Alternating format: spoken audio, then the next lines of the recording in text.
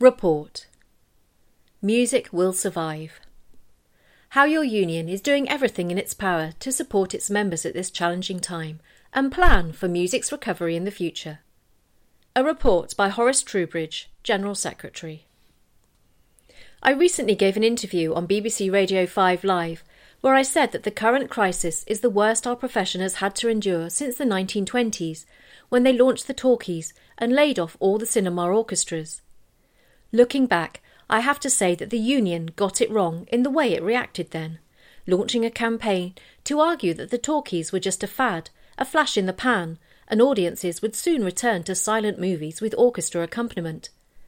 But this time round, judging from all the messages of thanks we have received, we've got it right.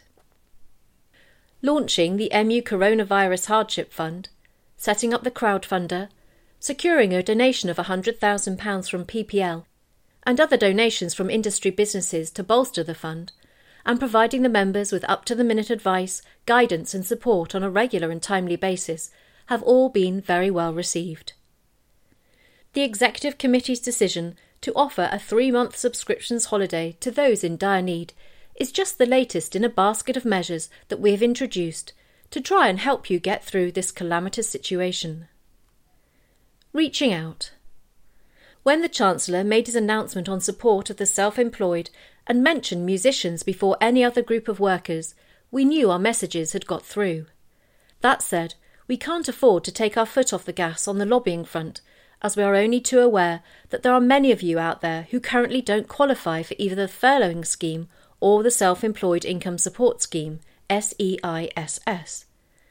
Every day, we are reaching out to politicians and civil servants with a very clear message that more needs to be done for musicians, and we are using all our channels of influence to get our messages across. At the same time, we are in regular meetings with other industry bodies to try and get an idea of what recovery might look like. We are discussing the idea of pop-up gigs, live broadcasts from venues and studios, outdoor concerts, and how we can get studio recording sessions up and running again. The overriding consideration in all of these discussions is the safety and welfare of our members, and this will remain our number one concern.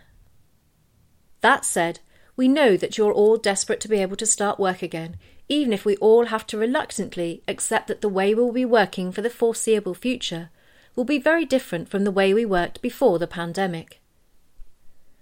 Committed to helping. Finally, the chair of the Executive Committee, Dave Lee, wrote recently in an email to a colleague that music will survive.